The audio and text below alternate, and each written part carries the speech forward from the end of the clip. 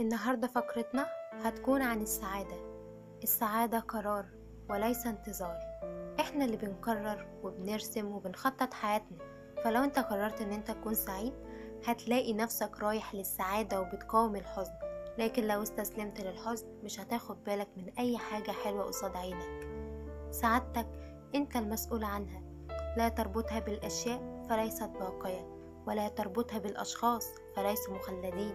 السعادة قرار ينبع من داخلك، فلا تبحث عنها بعيدا، بل ابحث عنها في نفسك، ستجدها. فقط عليك أن تقرر. لن يأتي إليك أحد ويقول قررت إسعادك اليوم.